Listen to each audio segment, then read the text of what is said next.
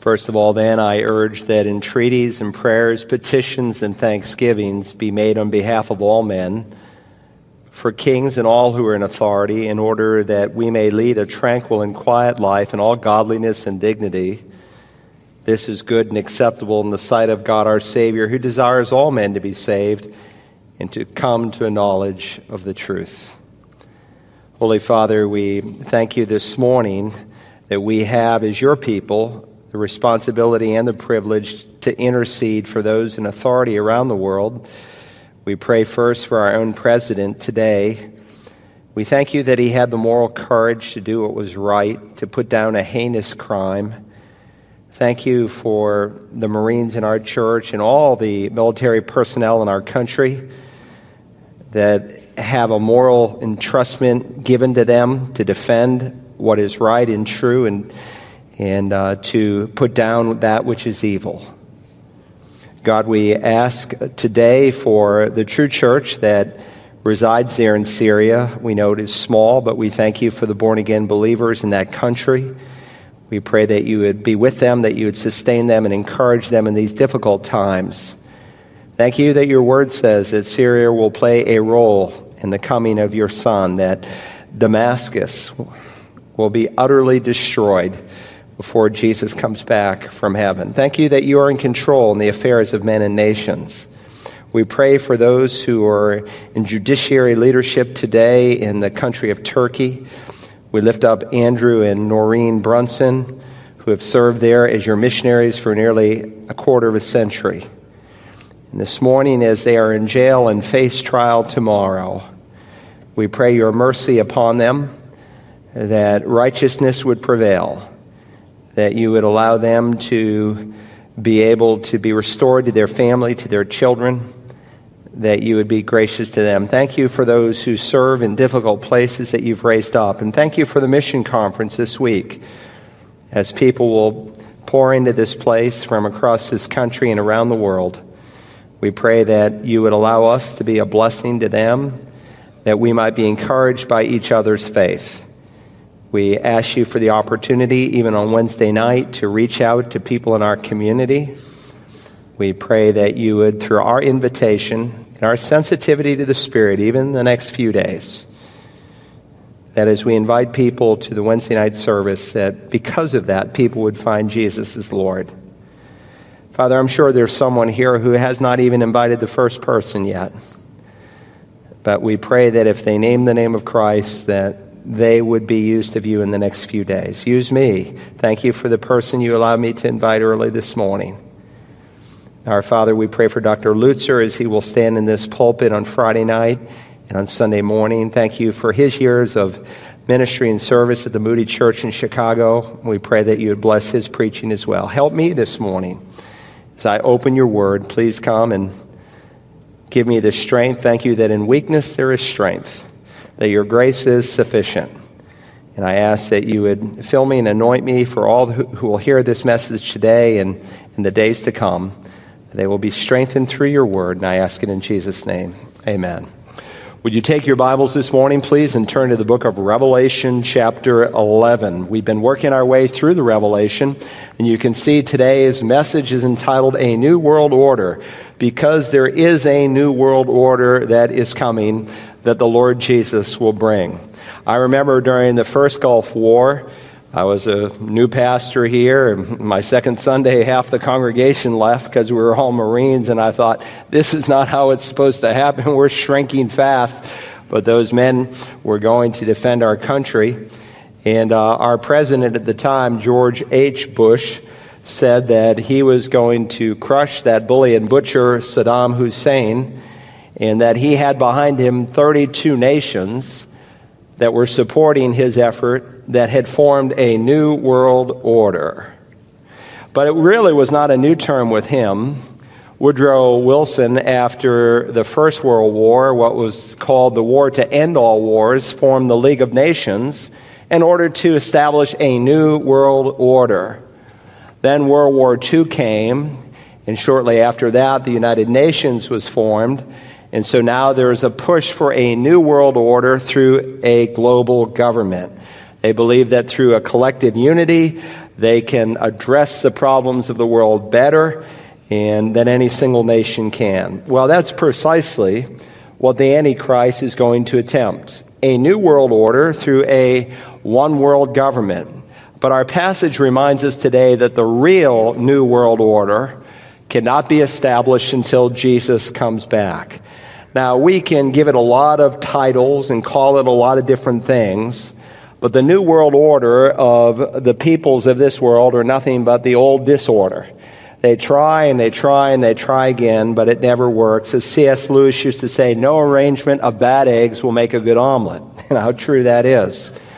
And after the evil empire, as our President Reagan would refer to the former Soviet states, after that fell, we thought things would be great, that it would be a safer world.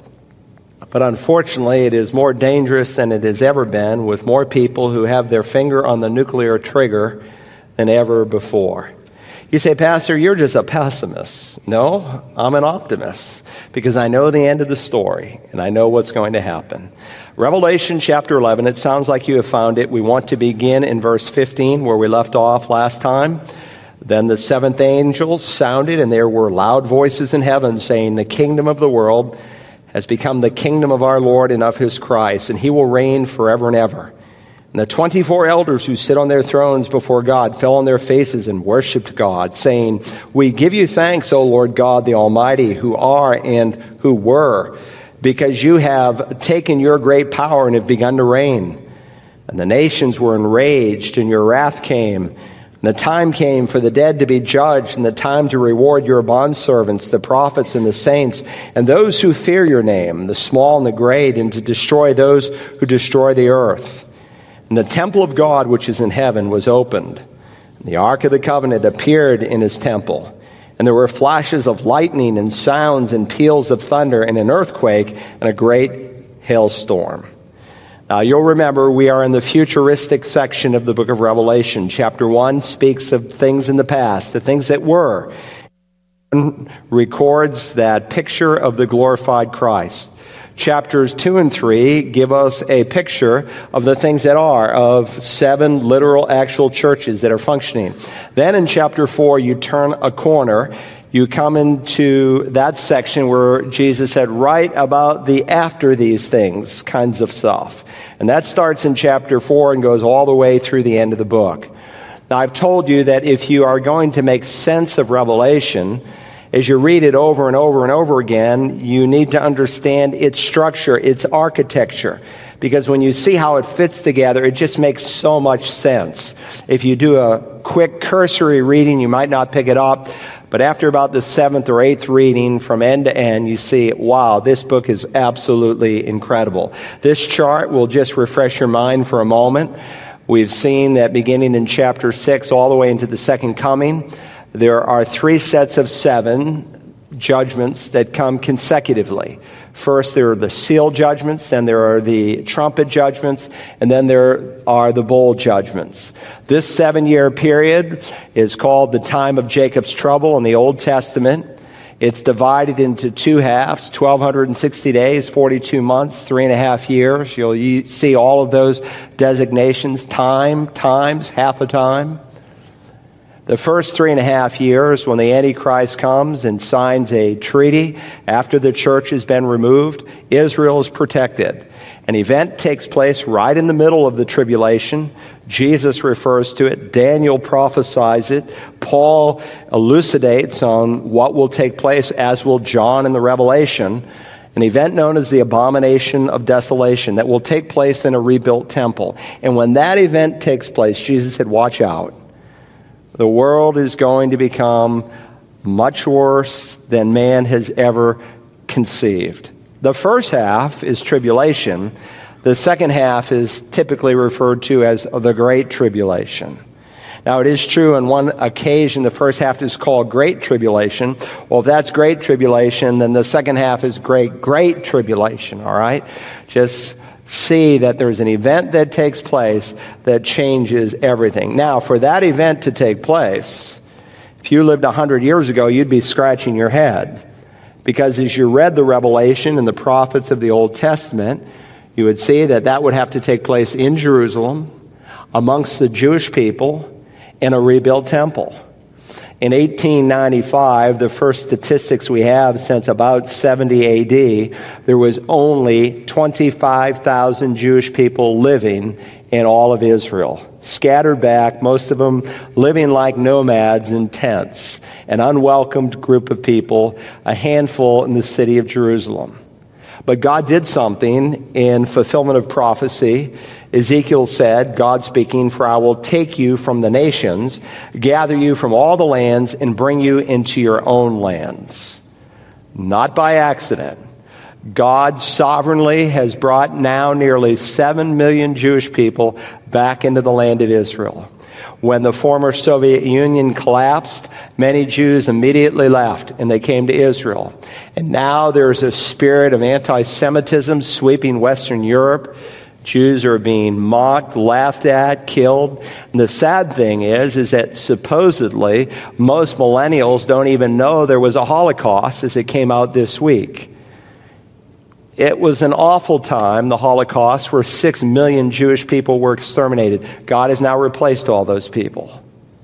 There's about 12.5 million Jews on the planet. And God, just as he said, is bringing the Jewish people back into the land. The prophet Ezekiel says that this will happen in the latter times. Two critical prophetic terms, last days, latter times. Last days began according to Acts 2 on the day of Pentecost. Why? Because the Bible teaches the imminent return of Christ, that Jesus could come at any moment. Nothing prophetically has ever needed to happen for Jesus to come and catch up his church. Whereas the second coming that happens at the end of that 7-year period is a scheduled program. All kinds of things need to happen. Well, God says in the latter days, which Daniel, like Ezekiel, uses to refer to the very end of time before the second coming, God would gather the Jewish people. You are witnessing that. You are witnessing a prophecy that God wrote of centuries ago, that when preachers like me who believe the Bible preached it 100 years ago, people laughed at them. And then God brought them into the land. They came to places like the United States during the Second World War, and we turned away boatloads of them. And where could they go? Most went back and were exterminated in the gas chambers. Some, realizing that even America would not welcome the Jews, they went to Israel. And so God used 600,000 Jews with 100 million Arabs around them, and he allowed them to reestablish themselves and become a nation on May the 14th, 1948, the 70th anniversary. I'll be in Israel on that day when they celebrate it. It is a great day. You need Jews for verse 1 to be fulfilled. Look at verse 1. Then there was given a measuring rod like a staff, and someone said, "Get up and measure the temple of God and the altar and those who worship it." How can you measure a temple that doesn't exist? Well, first you need Jewish people who would want it to exist. God's already given us that. The Temple Institute in the city of Jerusalem is comprised of Orthodox Jewish men who have reproduced all of the temple furniture, and they are planning to rebuild the temple. Now remember, the first temple was destroyed by Nebuchadnezzar in 587 BC, the one that Solomon built. 70 years later, just as God said, how did God fulfill that future prophecy written in Jeremiah? Literally. He literally said, in 70 years you'll come back. That's how he's going to fulfill all of the future prophecies. Literally. And so we live in a day where people have discounted Israel. They're spiritualizing the book of Revelation. They don't think that these things are important. They're very important. Every single of the 333 prophecies for the first coming were literally fulfilled. When God said Messiah would be born in Bethlehem, he meant that. When he said he would be pierced for our iniquities, he meant that. Every single prophecy was literally fulfilled, as it will be for the second coming. 70 years later, they come back under Zerubbabel. They build the second temple. Herod, of course, does a tremendous facelift on it, makes it one of the great 7 wonders of the world, depending which list you're reading. But just as Jesus said, not one stone would stand upon another. and the place was totally obliterated. This is what the Temple Mount looked like in Jesus' day. On one side, you had the Portico of Solomon. You read about that in Acts. And silver and gold I have not, but what I have, get up and walk right there, that place on the right side of your screen. On the opposite end was the Fortress Antonia, the place where the army officers would be housed. And when the Jews came in for the 3 required festivals, they would fill the city with Roman soldiers, especially. They would be overloaded to keep peace in the land. And then in the middle, thereabouts, was the temple that was rebuilt again by Zerubbabel. But in 70 AD, just as Jesus said, it was dismantled. Every single stone was torn apart. Now, if you go to the Temple Mount today, you'll see this. It's 37 acres. Sometimes you'll read 35 acres, and they're describing the open property, discounting the buildings. But they have as many as 450,000 Muslims up on top of that 37-acre piece of property at some of their great festivals. On the left side, you can't see the dome, but it's the Al-Aqsa Mosque. And then there, in about the middle, is what's called the Dome of the Rock. The Dome of the Rock is not a mosque. It's a monument. It's a shrine to Muhammad, who supposedly got on his winged horse and flew into heaven. Now, understand, Jerusalem is mentioned over 1,000 times in the Bible. Do you know how many times Jerusalem is mentioned in the Quran? That's right, a big 0. Not once. Yet, of course, the Muslims want to claim this property as their own. They don't want Jewish people even walking up there. They have a right to be up there. One, because God gave them the right, and the Israeli government gave them the right. But most Orthodox Jews especially won't walk up there because they see it as a defiled place. In either case, where is the temple going to be rebuilt? One theory, which I'll mention just because it's gained a lot of popularity, because Christians are sometimes suckers for sensationalism. We can be. And the fellow who proposed this theory said that the final temple, the third temple, will not be built on top of the Temple Mount, but he argues that the original temple was built outside the wall in the original city of David. David came in, conquered the Jebusites, and it was on the south wall, was the original city of David. There are 2 cities of David in the Bible, Bethlehem and Jerusalem. City of David, Bethlehem, where David was born, but then the city of David that he conquered from the Jebusites. In either case, they think it's going to be built there. Who proposed that idea? A guy named Ernest Martin, who was with a group called the Worldwide Church of God. Armstrong, who started the Worldwide Church of God, denied the deity of Christ, denied the doctrine of the Trinity, denied salvation by grace alone. He orchestrated a worldwide cult of sorts, and his magazine was called The Plain Truth. You used to be able to find it in airports all across America. Interestingly, a fellow by the name of Bob Kanuke adopted the viewpoint of a cult because, again, it's sensational. He's the same guy who said, well, the Protestant view of where Jesus died is wrong. The Catholic view of where Jesus has died, there's been 2 opinions. One is right, one is wrong. But he came up with a third opinion that no one else has seen in 2,000 years. He's the same fellow who said that he found the literal, actual anchor of the Apostle Paul when he shipwrecked there in the harbor of Malta. It sells books, but there's no scholarship to it. It was not there. But I mention it because so many of you have asked me about it. A second view, as you can see on this next slide, is that the original temple was where the Dome of the Rock is now placed. And many Jewish people in Israel believe that. Well, to build a new temple, the Dome of the Rock would have to be gone. Well, listen, God doesn't need our help. We don't have to create some false view and put the Temple Mount outside of the city. Remember, David conquered the Jebusites. Then on one occasion, when there was a great plague, he bought the mount that we call today the Temple Mount. It was owned by a guy by the name of Araunah. And Chronicles tells us that the threshing floor, that was an elevated place where you would thresh the wheat, that was the same place that Solomon built the very first temple.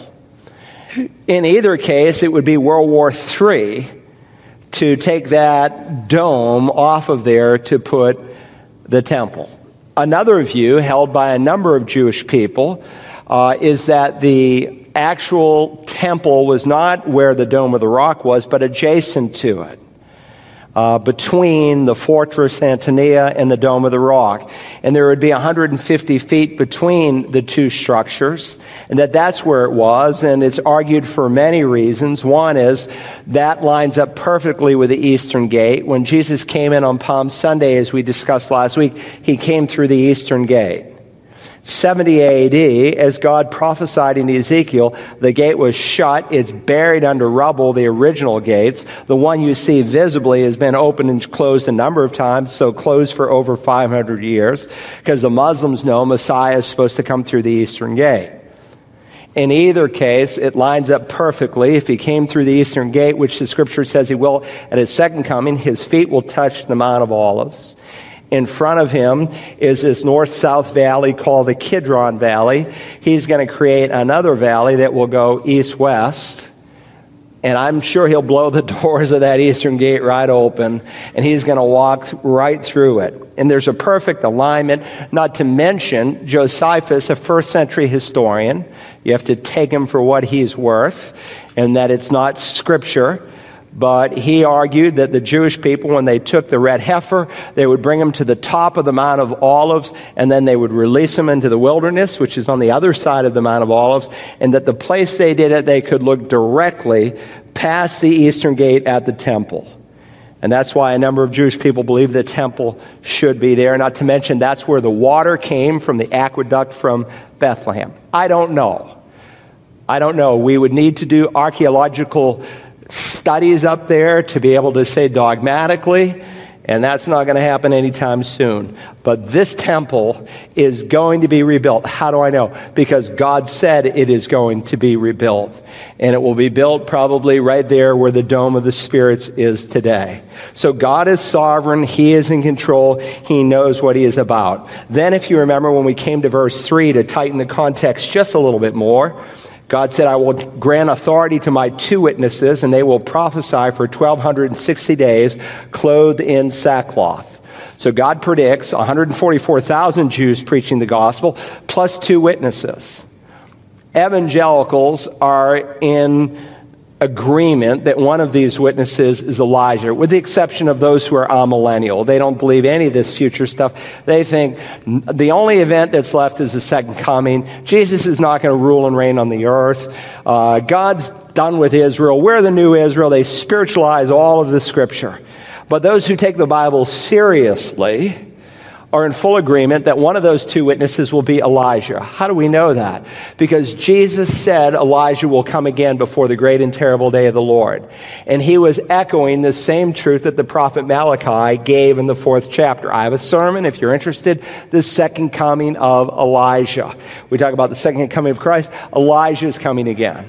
The other witness, most would say, is Moses. Why? Because the description of these 2 witnesses perfectly mimic the ministries of Elijah and Moses. In addition, if you remember, Jesus had a conversation on a place called the Mount of Transfiguration, and he was having a discussion on the second coming that would usher in the kingdom. And we read in Matthew 17, 6 days later, Jesus took with him Peter and James and John, his brother, and led them up on a high mountain by themselves. And he was transfigured before them, and his face shone like the sun, and his garments became as white as light. And behold, Moses and Elijah appeared to them, talking with him.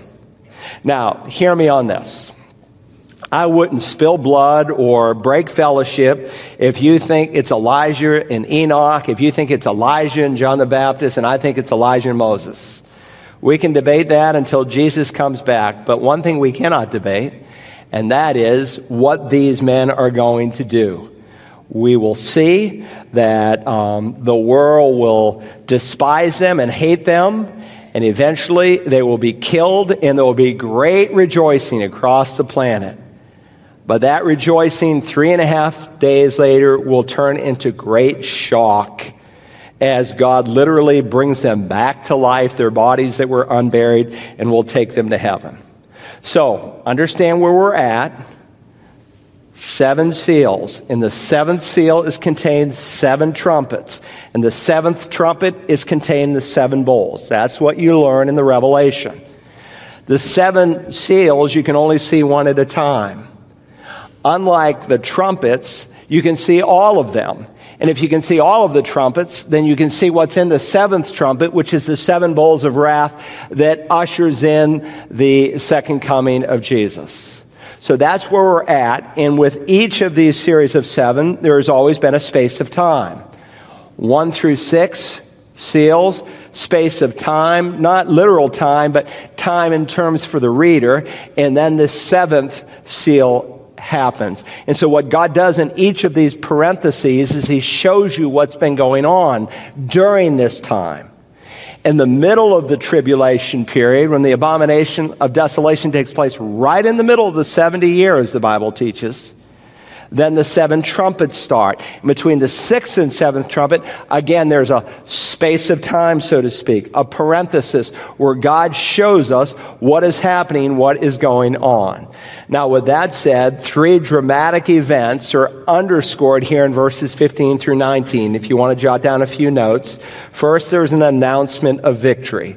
There's an announcement of victory. Verse 15, then the 7th angel sounded, and there were loud voices in heaven saying, the kingdom of the world has become the kingdom of our Lord and of his Christ, and he will reign forever and ever.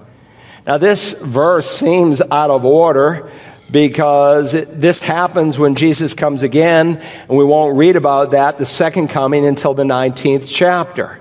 But don't forget, this section of Scripture is being read not only by us, but by future saints, tribulation saints. They are living during the worst time in human history.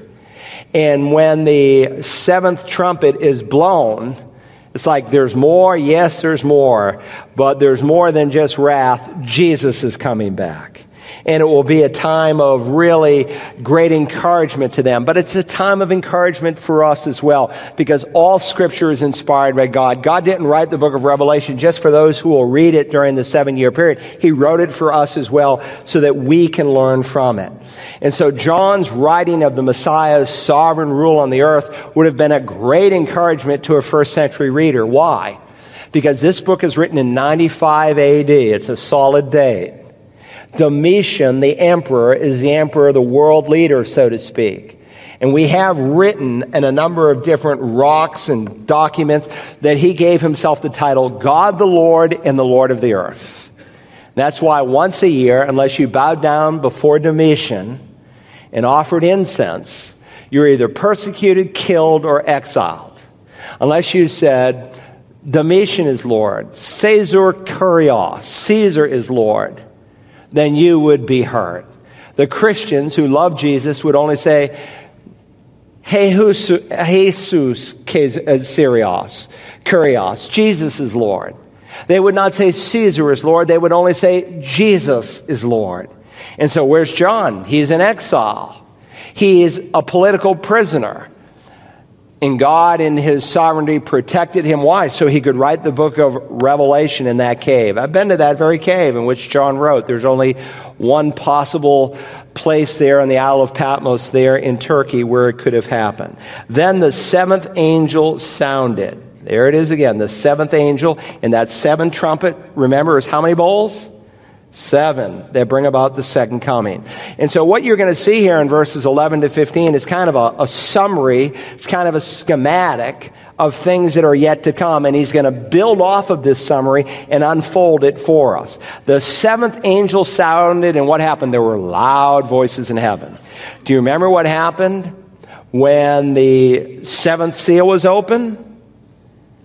Oh man, when the 7th seal was open, the first trumpet blew, and there was 30 minutes of silence in heaven. But when this particular event takes place, no silence, only praises, loud voices. Some of your translations say great voices. And these great voices are distinguished a couple verses from now from another group of people who are praising God, who are called the 24 elders. So who are these loud voices? Who are these great voices? Well, I don't have to wonder, because the best interpreter of Scripture is Scripture itself. And if you remember in chapter 5 and verse 11, they were already identified for us. Let me read it to you. Then I looked, and I heard the voice of many angels around the throne, and the living creatures and the elders, and the number of them was myriads of myriads and thousands of thousands. And if you remember, they were saying, "Worthy is the Lamb that was slain to receive power and riches and wisdom and might and honor and glory and blessing." So around the throne are the 4 living creatures, myriads of angels, and these 24 elders. And they create this incredible voice, the voice of many angels. This loud voice that we're reading here in the 11th chapter, who are separated in just a moment from the 24 elders, from their voice. In 5:14 we read, "And the elders also fell down in worship." And so here in chapter 11, when the 7th trumpet is sounded, there were loud voices in heaven. And they are described, notice, as myriads of angels. Myriads of myriads and thousands of thousands, we just read in Revelation 5:11. You remember this term? We read it in our study of Daniel. Let me read to you Daniel chapter 7. In Daniel 7 and verse 10, the Ancient of Days. Who's the Ancient of Days? Anybody remember? Which member of the Trinity? The Father. That's right. The Ancient of Days is on his throne, and we're told around the throne is a river of fire that was flowing and coming out from before him. Thousands upon thousands were attending him, and myriads upon myriads were standing before him. The court sat, and the books were open. Now, the term myriad is like the term tithe in Hebrew. Like in Greek, it is a mathematical term. Now, we say, well, I give a tithe, and, you give $5 to the Lord. Well, a tithe of $5 would be a tithe if you made $50 that week, because a tenth of $50 is $5. So we use the term very, very loosely, but biblically, the word tithe literally means a tenth. Likewise, the term myriad is a mathematical term in Scripture. And so instead of just translating the term myriad, the King James and the ESV interpret it for you, but rightly so. They write in this passage in Daniel, "In 10,000 times 10,000 stood before him." And then we read, "and thousands of thousands." So there's millions and millions of angels that are surrounding the throne of God. Again, myriad is a mathematical term. It means 10,000. And 10,000 times 10,000 is 100 million. But the term myriad could also be used to describe just an incredible number, because it was the largest digital number they had in Greek and Roman writings. A myriad. It was the biggest number they could conceive of to describe a large group. I don't know what we would use today. When I was a boy, it was 1 billion. Now we're talking about $21 trillion in debt. And we're headed for a disaster that, unless we turn this ship around and stop spending money we haven't earned, there's going to be a collapse financially in our government, and not just our government. If America falls financially, the world will fall financially. And we think that we can spend money we haven't earned, and you cannot, even our own government accounting office, say that the debt that we have is unsustainable. Even the current debt, if we go up a couple of interest points, we are headed for a total disaster. So now we speak of trillions, but maybe equivalent term today would be quadrillion. You say, how big is a quadrillion? I don't know. It's a big, big number. That's the thought behind this term myriad. Millions and millions of angels around the throne of God are creating this loud voice. So while we're talking about a new world order, please understand that the thought of a new world order from man's perspective is not new. It goes all the way back to the book of Genesis, chapter 11. There's a fellow by the name of Nimrod, we studied it in our exposition of Genesis, who tried to create a political and religious unity. And he did it at a place where he built a tower up to heaven, and the place was called Babel in Hebrew. In Greek, it's called Babylon. There is a place that we're going to study, a political, religious unity that is mentioned first in the 14th chapter, but enumerated in 2 chapters of the Revelation, called Babylon, which is a political, religious, one world order. And so what you find in the book of Genesis in kernel form, by picture, by type, by illustration, is all these prefigurements of what God is going to do in the future. So there's one ark with 3 levels and one door, because there's one God who is made up of Father, Son, and Spirit, and one door to enter into the ark of salvation, for Jesus is the only door. Abraham up there on top of Mount Moriah giving his uniquely only begotten son. The term monogene, only begotten, is applied only to 2 people in Scripture, Isaac and Jesus. Isaac is the only begotten, and that he too is a miracle baby. Jesus is a super miracle baby without a human father. And where does he offer Isaac? Up there on the Temple Mount, called Mount Moriah. That's Mount Moriah where the temple was. It says the mountains of Moriah, and the very peak of the mountains of Moriah, if you could take some GPS tool and say, what is the highest point of the mountains of Moriah? It's a place today we call Golgotha. Jesus at the peak of the mountain, so to speak, bled on a cross. It's all by type, all by picture. Nimrod is a picture of the coming Antichrist and this one world political ruler in this one world religion. Now understand, what Satan is going to do in the future, he has wanted to do since he fell and rebelled against God. He has wanted the world to worship him. And because he said, I will, 5 times over, God threw him out of heaven. We'll study that a little bit later in the Revelation. He and 1/3 of all the angels rebelled with him, and God threw them out of heaven. But understand, when Adam rebelled against God, he lost the plan that God had for him. God wanted Adam to rule and have dominion over the world. He lost the farm, so to speak. And so 3 times in the book of John, Satan is called the ruler of this world. Paul calls him the God, small g, of this world, of this age. Look at Luke 4, just listen to it. If you remember, during the temptation of Christ, Jesus is brought to the pinnacle of the temple, which was the southwest corner, and he led him up there and he showed him all the kingdoms of this world in a moment of time. The devil said to him, I will give you all this domain and its glory, for it has been handed over to me, and I will give it to whomever I wish. Therefore, if you worship before me, it shall be yours. That was a legitimate offer. Jesus never disputes it.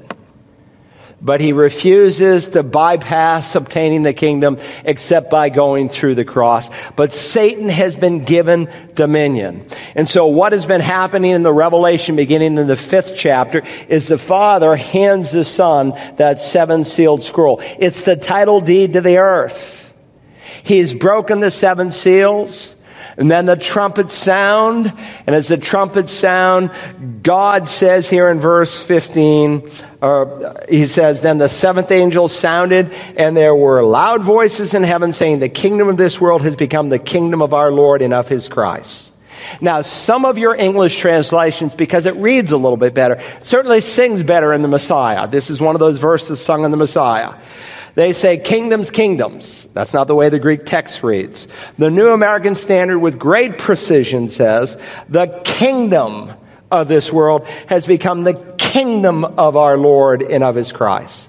Why? Because the Antichrist is going to create a one world kingdom, so to speak, a unified worldwide government. And Jesus is going to come and take his place and rule over the world. The kingdom of this world, 100 million plus angels, probably much more than that, are announcing the kingdom of the world has become the kingdom of our Lord and of his Christ.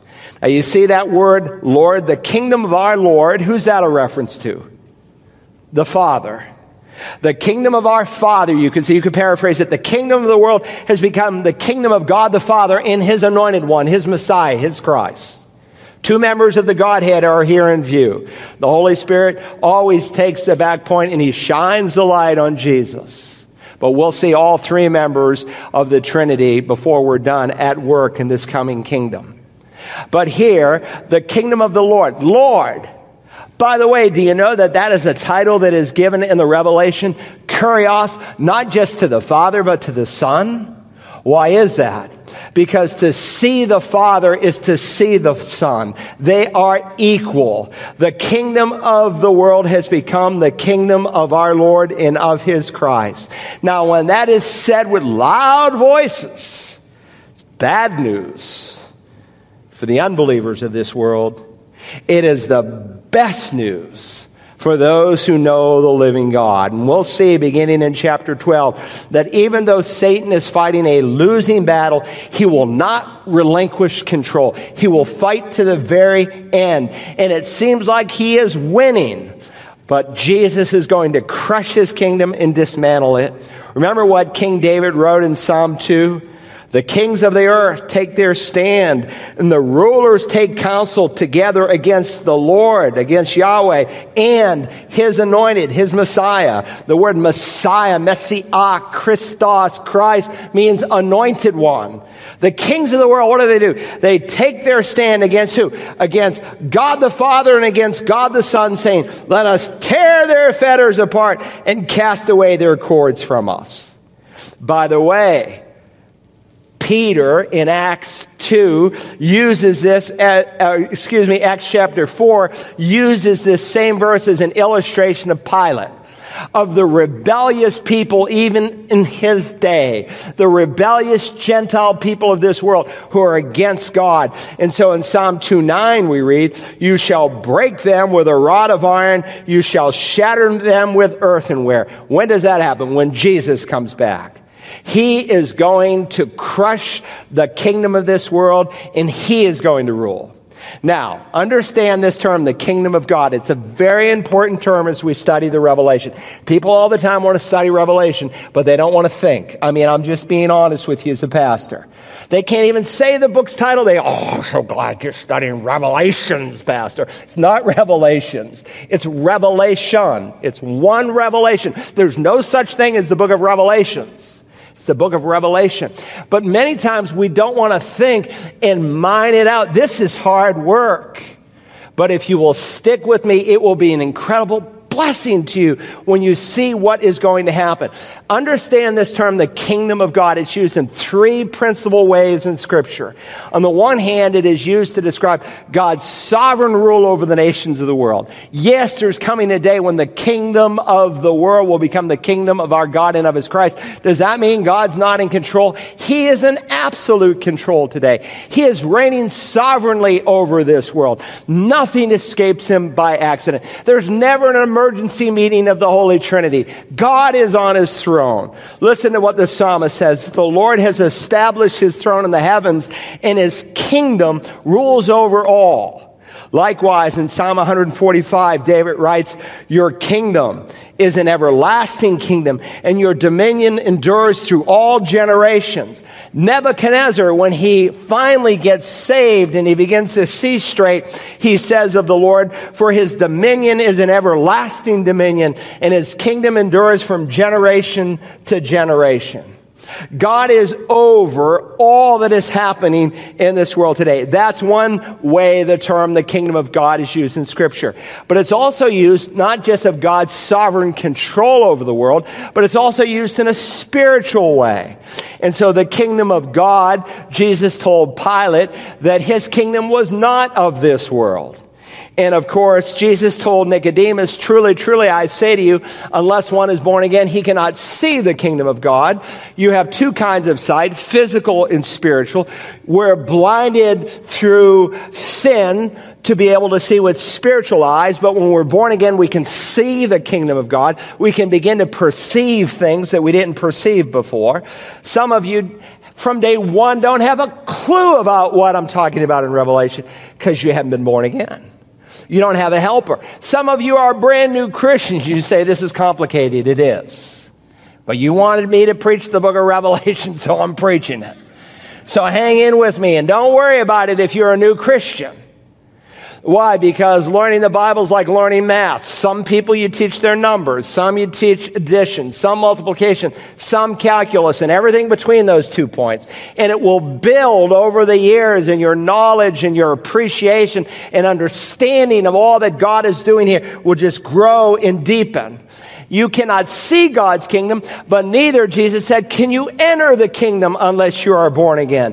Why? Because this is a spiritual kingdom. But there's a third usage to the term kingdom of God in Scripture, not just of God's sovereign rule over the nations, not just those who are members of the kingdom, so that Jesus can say the kingdom of God is within you, but also a literal, actual, physical kingdom. Most people don't realize it, but what we typically call the Lord's Prayer, we pray that every time. Your kingdom come, your will be done. Where? On earth as it is in heaven. Has that ever been answered? No. It's not yet fully been answered, but it is going to be answered when the kingdom of this world becomes the kingdom of our God and of His Christ. The kingdom of God will literally come to the earth. This is what God said over and over and over again in the Old Testament. God said to David that one of your descendants will sit on the throne forever. Hasn't been fulfilled. Messiah came, a baby will be born to us. A child will be given to us. The baby's name will be called Mighty God. We saw that fulfilled in the first coming. And the governments will rest upon His shoulders. Hadn't happened yet. But it's going to happen when Jesus comes back at the end of this 7-year period. The fact that there is a coming kingdom is taught in the Old Testament. The length of the kingdom is given in the New Testament. Listen to this. Blessed and holy is the one who has a part in the first resurrection. Over these, the second death has no power. But they will be priests of God and of Christ and will reign with Him for 1,000 years. That's the length of the kingdom. Jesus is still King of Kings. He is still Lord of Lords. But someday when He comes back, it's going to be fully realized. That's the announcement. The kingdom of the world has become the kingdom of our God and of His Christ. He's giving it to us here in schematic form. Then He's going to introduce us to 7 personages to follow in the next 2 chapters. And then we're going to see the reality of that 7th trumpet in the 7 bowls that will usher Jesus back to the earth. All right? That's the announcement. And that spills over to the acclamation of praise. There's an acclamation of praise. We read now in verse 16, and the 24 elders who sit on their thrones before God fell on their faces and worshiped God. Now remember the 24 elders? Hold your finger here and go back to Revelation 4:1. I know there's some slides, but it will be helpful to you if you literally turn back. If you don't bring a Bible, there's no wonder you can't understand what I'm doing. Without a Bible in your hands, you'll get 50% less out of any sermon. And I see some of you without a Bible. Bring a Bible. If you don't have one, come see me. We'll get you a Bible. Revelation 4, verse 1. After these things I looked, and behold, a door standing open in heaven. And the first voice which I had heard, like the sound of a trumpet speaking with me, said, "Come up here, and I will show you what must take place after these things." So there's this open door in heaven, which we saw was the rapture of the church. Revelation 2 and 3 concerns 7 churches. After these things, after the church age, the door is opened and the church is caught up into heaven, and they're never mentioned again until they come back with Jesus in the 19th chapter. And of course, God is fulfilling a promise that He made. Remember, if you turn back another page, or it's across the page in my Bible to Revelation 3:10, Revelation 3:10, Jesus said to the church at Philadelphia, "Because you have kept the word of my perseverance," a fruit that you are genuine born-again believers, "I also will keep you from the hour of testing, that hour which is about to come upon the whole world to test those who dwell upon the earth." There's an hour of testing that is going to come upon the whole world. Question: has there ever been in the history of man an hour of testing that has come all the way across planet Earth? Never. But Jesus said it's going to happen. God is going to literally fulfill this prophecy. And He says that I will keep you from. ektereo, I will take you out from, some of your English Bibles say. He does not say, I will keep you through this hour of testing. He doesn't say, I will keep you in the midst of this hour of testing. He could have used two different pronouns, inspired by the Spirit of God, if he had intended that. But that's not what he says. I will take you out of this hour of testing, which, by the way, would be totally meaningless to the church at Philadelphia, because all those members have been dead for 2,000 plus years. But this is not simply what he says to the church at Philadelphia. He says, this is what the Spirit says to the churches. Not just the church at Philadelphia, but the church that meets here in Beaufort, South Carolina this morning.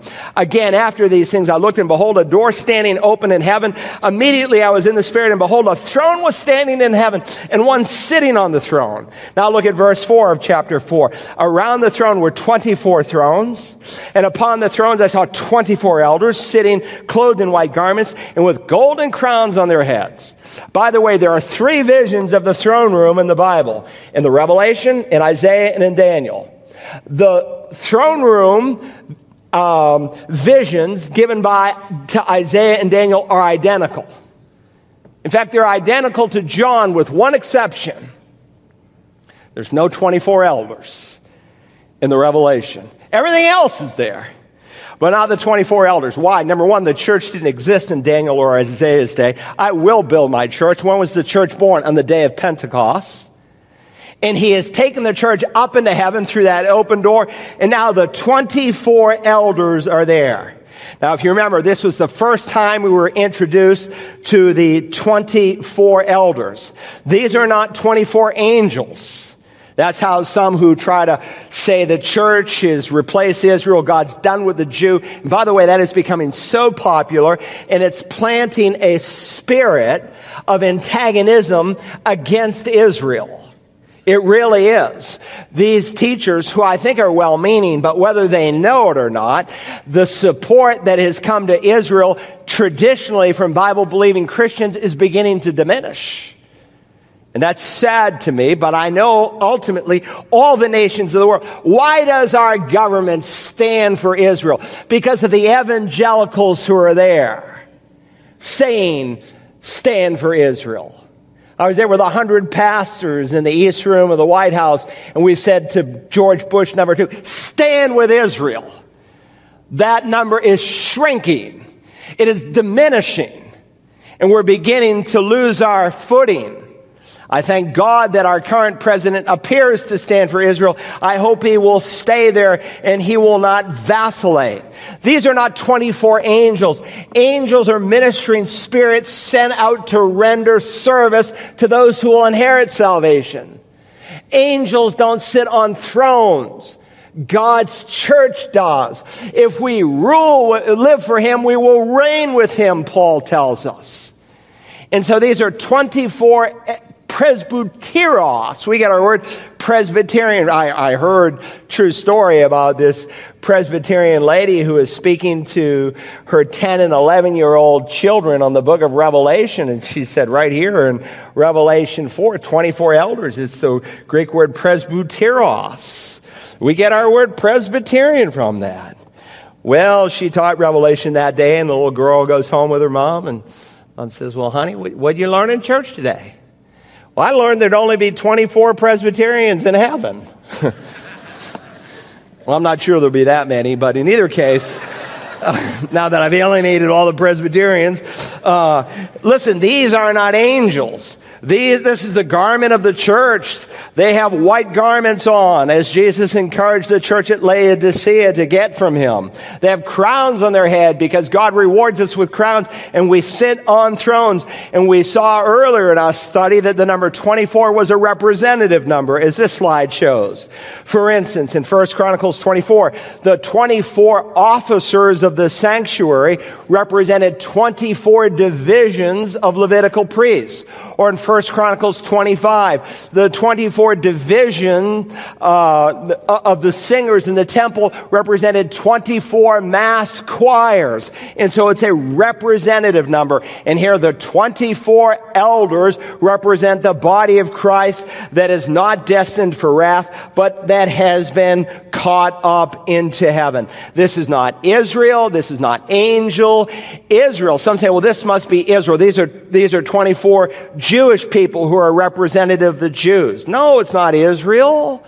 Israel, for the most part, is unbelief. The function of the tribulation is to bring Israel to faith. And God is going to pull that off. Now look at this hymn of worship that they sing, verse 17. We give you thanks, O Lord God, the Almighty, who are and who were, because you have taken your great power and have begun to reign. Notice they praise God for three realities that we should pray God for. Number one, He's supreme. He's called the Almighty. By the way, do you know who else is called the Almighty in Scripture? The one who holds all things in His hand, which is what the word means. Jesus is called the Almighty. God the Father is called the Almighty, and Yeshua is called the Almighty. We read that in Revelation 1:8. I am the Alpha and the Omega, says the Lord, who is and who was and who is to come, the Almighty. How can God the Father and God the Son both be called the Almighty? Because they are equal. I and the Father are one. To see me is to see the Father. And the Scripture designates Jesus in Revelation 1:8 as the one who is and who was and who is to come. By the way, that same description is given of the Father in Revelation 4:8. Holy, holy, Lord God the Almighty, who is, who was, who is, and who is to come. Same designation given equally to the Father and given equally to the Son. And so here in 11:17, we give you thanks, O Lord God the Almighty, who are and who were. Please notice, it's a little different. It does not say who was and who is to come. But now it simply says who are and who were. Why? Because He's come back. That's what He's picturing for us. The return of Jesus from heaven, where the kingdoms of this world have become the kingdoms of our God. Now He's going to pause and He's going to show us how it happens in the chapters that will follow. Listen, you say, well, wait a minute. This appears to be the Father in this verse. We give thanks, O Lord God the Almighty. Who's coming back? The Father or the Son? Both are. Listen, you can't cut up the members of the Godhead. On the one hand, the Scripture says that God so loved the world, He gave. Well, God the Father didn't die on a cross. His Son did. I heard Phil Donahue years ago arguing with Jerry Falwell on national TV. He said, well, if God the Father really loved the world, why didn't He get out of heaven and die on a cross? He just gave His Son. Because the members of the Godhead are so inseparable that Paul can say God demonstrated His love for us, and that while we were yet sinners, Christ died for us. That is a demonstration of the Father's love. Why? Because the members of the Godhead are inseparable. For God to give of His Son was to give of Himself. For Jesus to come back is for the Father, and we will see as well for the Spirit to come back. He reigns supreme, but notice He judges righteously. Verse 18, and the nations were enraged with and your wrath came, and the time came for the dead to be judged. Again, I want you to see this. The nations are enraged. What are they so mad about? What are they so angry about? Certainly God's been good to them, has He not? Yes, even to the pagans, utter idolaters at Lystra, Paul could say that God did not leave you without witness, and that He did good and gave you rains from heaven and fruitful seasons, satisfying your hearts with food and gladness. Jesus said in the Sermon on the Mount, your Father who's in heaven causes the sun to rise on the evil and the good, and sends rain on the righteous and the unrighteous. Listen, God has shown His goodness to us, and the supreme demonstration of that goodness is when He made a provision for our sin. And the only reason He hasn't come back yet is not because the Lord is slow about His promise, but He's not wishing for any to perish, but for all to come to repentance. And so in Psalm 2, the psalmist King David writes, why are the nations in an uproar? And the peoples devising a vain thing. The kings of the earth take their stand, and the rulers take counsel against the Lord and against his anointed, saying, let us tear their fetters apart and cast away their cords from us. You see, the world hates God, and by extension, they often hate us. Why? Because we have moral absolutes. They think we are narrow-minded when we say it's not a woman's right to choose to exterminate a baby in her womb, and it's not us to say that you can change your sexual identity. We saw this week in the confirmation hearing, the great senator from the state of New Jersey asking a man who I'm not sure if he's born again or not, but I know he has moral standards, applying for Secretary of State. And it's interesting because at least 6 of our president's, not board members, but cabinet members are born again believers. Some think more, but I know at least 6. Not to mention our vice president is born again. Maybe this guy isn't. So the Senator Booker quotes the potential Secretary of State. I'm not sure what this has to do with being Secretary of State. You said, and he quotes him, that homosexuality is a perversion. You believe homosexuality is a perversion? Mike Pompeo says, look, I will treat everyone, whatever they are, justly and fairly under the law. That's not my question. Do you believe homosexuality is a perversion? That's what you said, Mr. Pompeo. What say you now? Someone asked me, what would you say, Pastor? I would have come back to Corey and I would have said, sir, do you believe it's a perversion for a human to have an intimate relationship with an animal? The Bible calls it bestiality. My guess is, of course, it's a perversion. Why is it a perversion? Why is it a perversion for a man to have 10 wives if he wants 10? Why is it a perversion for a man to have a relationship with his dog if he wants to? Because God Almighty says it's a perversion. But you see, they hate our moral absolutes. They think we're narrow-minded. They think we're short-sighted. The nations are in an uproar. Let us tear God's fetters apart. Let us live the way we want to live. The truth of the matter is the nations are going to see someday how wrong they are. And here we read, the nations were enraged, and your wrath came, and the time came for the dead to be judged. We saw last week in verses 9 and 10, if you remember, rejoicing, celebration, people exchanging gifts because God's 2 men who preached the gospel are dead there in the streets of Jerusalem for 3.5 days. But then they go from great celebration to total shock when God brings them back to life and carries them up into heaven. Well, now Christ is coming back and the nations are enraged, and you would think they would wake up and say, look, Jesus is Lord, we got to get right. What do? They gather together and they plan a war against the Messiah. We'll study it. It's called the Battle of the Armageddon. Listen, God's wrath is predictable.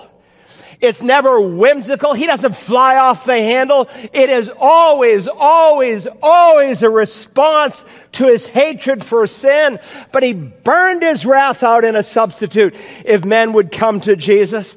They praise him because he reigns. They praise him because he judges righteously. Notice also, they praise him because he rewards graciously. Again in verse 18, and the nations were enraged, and your wrath came, and the time came for the dead to be judged, and the time to reward your bondservants, the prophets and the saints, and those who fear your name, the small and the great.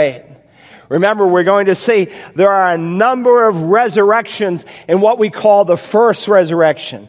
There's the first death, there's the second death. Does the first death take place all at once? No, it takes place over the course of time, where people die each day, like my neighbor did yesterday. People die over the course of time. But the second death, in a moment's time, when all of the unbelieving losses we'll see will be cast into the lake of hell. Even so, the first resurrection, You could call it the first resurrection program. It doesn't happen all at once. It happens in a number of stages. And at the end of the 7 years, after the church has been raptured, all the Old Testament saints will be raised. Abraham, Isaac, Jacob, Daniel, Ezekiel, Malachi, they're all come out of the grave. And it's time now for them to be rewarded. He's referring here to the Old Testament saints. Look, every time, as we'll see, you see the word saint, don't think church, because there's 3 usages in the New Testament. Old Testament saints, church saints, and coming future tribulation saints. So the Old Testament saints are raised. We've already been judged. When will we be judged? The moment you are translated from earth up into heaven, as a Christian, you will experience a judgment, not for sin. That's been settled, so the scripture can say you've passed out of judgment into life. He that believes in him is not judged, but there is the judgment seat of Christ. We must all appear before the judgment seat of Christ, and God will evaluate you not over your sin, but over your service. He's going to see how faithfully you served his local church. And some of us come and we criticize year after year after year. All we can do is find out what's wrong with the church. And if it's not this church, it's the church we came from and the one before. And God will look at your service and he'll see if you love the things that he loved. And some of us will have deep regrets at the judgment seat of Christ when we see how foolishly we invested our lives. But this is the time of resurrection for Old Testament saints where they will be rewarded. And notice, God is bringing a reward to bless those who are believers in him. But it also indicates that there is coming a time to destroy those who destroy the earth. Now, by destroy, the Bible does not mean annihilationism. And unfortunately, the doctrine of eternal retribution, which we'll study in the 14th chapter and again in the 20th chapter, has taken a back row seat in evangelicalism because we don't want to be offensive and to drag out the doctrine of eternal wrath. But it's real. Hell is forever. It is dateless, timeless, endless, measureless. And when a man has been there 100 billion years, he won't have one less second to spend there. But people in our day, because we live in a day of the seeker-sensitive church, where you got churches like Willow Creek, who still let a guy, Rob Bell, who denies eternal retribution, preach in the church, and they give him a standing ovation. Why? Because they're so ignorant of the scriptures. Why? Because the scriptures have not been taught. And so they take verses, evangelicals in our day, like this, those who destroy the earth. You know what they talk about? Not eternal retribution, but those who harm the environment. Look what I got just a few weeks ago. I took a picture of it with my camera. It didn't come out all that well. I get all kinds of free books because they want me to buy material. And this book that they wanted you to use in your adult Sunday school classes was called Creation Care. On the cover it says, An Introduction for Busy Pastors, Evangelicals, and Scientists United to Protect the Creation. And of course, in it, they have a curriculum, and they suggest to me in the cover letter as a pastor that I should preach a series of messages on creation care. That I should have a statement of creation of our care for it in the church bylaws. They suggest that we as a church do an energy audit, that we eliminate all the paper bulletins that you get every week, that we initiate a recycling program, that every bulb is an LED bulb, and that you are given a bag with the church logo on it to go to the shopping store so you don't need to use the plastic bags. And they say this is all very, very important. So we got evangelicals today talking about protecting the earth and planting trees when we should be preaching the gospel. And so what this is a reference to, those who destroy the earth, he's not talking about those who pollute the earth. And by the way, I hate pollution. I don't litter. I don't like to litter. When we go to the beach, I tell my kids we're going to leave it cleaner than we found it. And I don't dump my oil in the marsh, all right? So I'm not against destroying the environment. Please understand. But this has nothing to do with polluting the earth. These people are being judged not because they wouldn't recycle, but because they wouldn't repent and get their lives right with the Lord, which brings us finally to the assurance of God's faithfulness. Say you should come to the 11 o'clock service. It's longer. Some of you are looking at your watches, but you'll get more. Verse 19, and the temple of God, which is in heaven, was opened. And the ark of his covenant appeared in his temple. And there were flashes of lightning and sounds and peals of thunder and an earthquake and a great hailstorm. So as John measures both the temple and the worshipers in the temple, the scripture tells us that much like on Sinai, there's some noise, some lightning, some sounds, some peals of thunder. It's incredible what's happening. And we're told here that the Ark of the Covenant appeared in his temple. What temple? The temple that's in heaven. You say there's a temple in heaven? Yes, there is. Do you remember what we studied in the book of Hebrews a long time ago, Hebrews 8?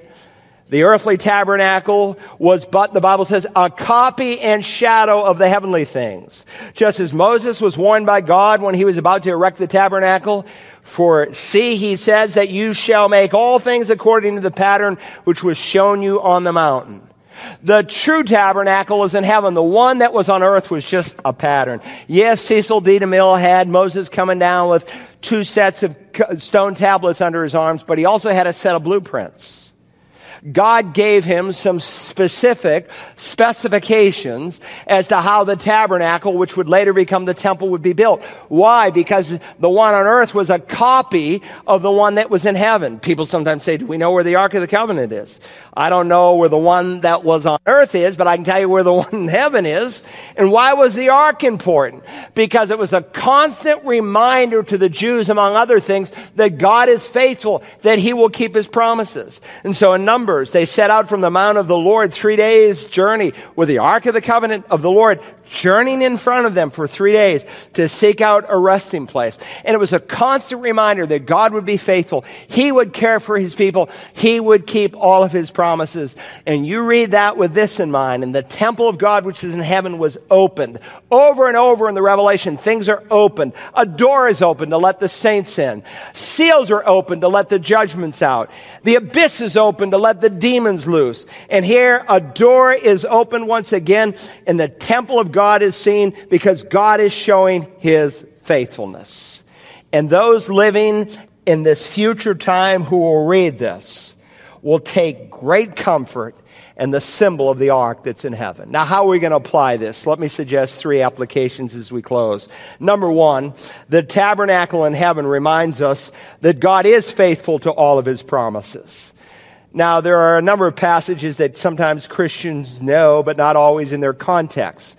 Like a lot of Christians have Psalm 23 memorized, but Psalm 23 in its context is a trilogy of Psalms. Psalm 22 is the crucifixion. Psalm 23 is not the shepherd's, deals with the care of the Lord, the shepherd's care. So you have the Savior's cross in the 22nd chapter. You have the shepherd's care in the 23rd chapter. But in the 24th chapter, you have the Savior's crown. It's a trilogy. They're beautiful to read together as the Jews did. In 1 Corinthians 13, a lot of you have the love chapter memorized, but it's in the context of spiritual gifts. That we are to exercise our spiritual gifts in love.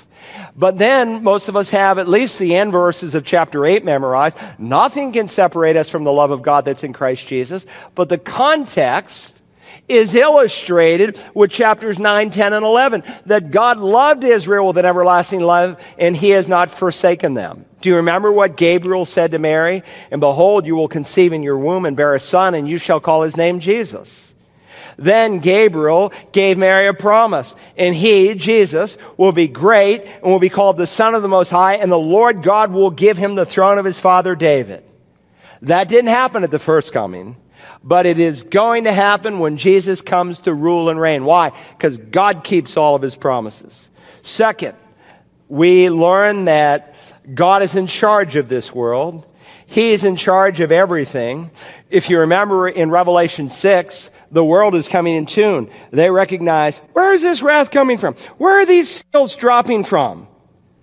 And they say this, the kings of the earth and the great men and the commanders and the rich and the strong and every slave and free man hid themselves in the caves and among the rocks of the mountains.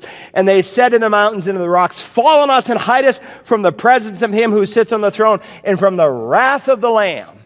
They recognize the judgments that are coming are from God Almighty, specifically from the Lord Jesus Christ. Look at the end of the tribulation. We just read it 5 times over. The kingdom of this world will become the kingdom of our God and of his Christ. What does that tell me? It tells me that the rulers of this earth who are kicking against God's sovereign rule are going to fall prostrate in obedience to his rule. Every knee will bow, every tongue will confess that he is Lord before they are forever removed from God's eternal kingdom. What does this do for me as a pastor, as a Christian? It gives me encouragement because I look around and this world is a mess. And the evil of our world just seems to be growing and multiplying. But I know that God is on his throne, that he is in control, that the one who put this thing into existence is going to end it perfectly under his timetable. And if you're not ready for his coming, you need to be ready because it could happen sooner than many of us realize. Now, our Father, we thank you for your word today, a lamp to our feet and a light to our path. Thank you for its encouragement. You've given us the first day of the week, not for our own pleasure, but for your pleasure. Thank you for these who have come on this Lord's Day, who are here because they want to be here. They want to learn the Word of God. Help us together, not just to gather information, but to take the truths that we are learning and to apply them to the everyday events of our life. I pray today for someone who's here who's never received Jesus, who are uncertain that if he were to come today and rapture the church, whether they would go through that open door in heaven. Help them, Father, to come to Jesus who died, who bled in our place, and to call upon the resurrected Lord in faith, to trust him and him alone for their salvation. Help someone today to say, Father, Lord Jesus, save me. And we'll give you all the honor and praise. In Jesus' name, amen.